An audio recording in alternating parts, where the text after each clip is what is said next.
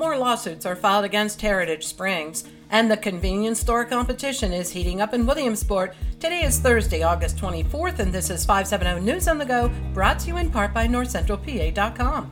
Cloudy with a high near 70. Two more families are suing Heritage Springs Memory Care in Lewisburg. The civil suit names the management, building owners, and two employees accused of abusing 17 residents. Meanwhile, one of the defendants, 18-year-old Madison Cox of Montgomery, is to appear for a preliminary hearing today to face 17 counts of abuse of a care-dependent person, according to the Daily Item. Following a nearly 5-hour personnel hearing before the Jersey Shore School Board, the dismissal of Athletic Director Serena Henry will stand. Henry claims she was being bullied and targeted. However, school officials told the Sun-Gazette there were 4 incidents they alleged highlighted her incompetence and neglect of duties. Henry, who's been with the district since 2019, does have the option to appeal.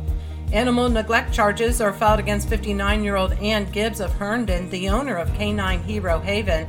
The SPCA claims she failed to maintain clean and sanitary shelter and provide necessary veterinary care. The Standard Journal reports 12 dogs were removed from her property.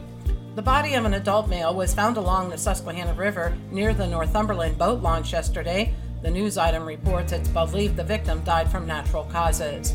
3 boys, ages 16, 14, and 11, are accused of smashing vehicle windows and stealing items from vehicles and porches in Mifflinburg. The Daily Item reports the final amount of damages and restitution has not yet been determined. Meanwhile, in Montour County, 7 vehicles were broken into on Virginia Lane in Valley Township. Lycoming Regional Police claim 65-year-old Randy Myers attempted to leave the Jersey Shore Lingles without paying for various meat items. When employees confronted him, he told them he had a .45 handgun in his jacket and began to physically fight with them. When police arrived, Myers, who was reportedly intoxicated, was taken into custody, and it was learned he had no firearm in his possession. A former Penn State employee will spend time in jail for selling university computer equipment for personal gain.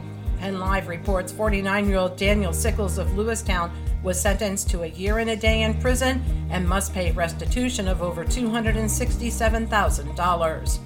Wawa is coming to Williamsport. The new convenience store chain will be located along Maynard Street at the former site of a foundry, which is directly across from the entrance to Penn College. That parcel was purchased by developer FamVest of State College, which recently purchased the former Lycoming Mall.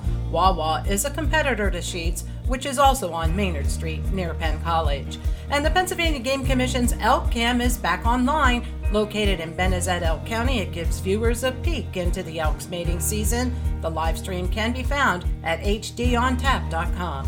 For the latest in news and events, head on over to NorthCentralPA.com. I'm Liz Brady, and you're up to date with 570 News on the Go.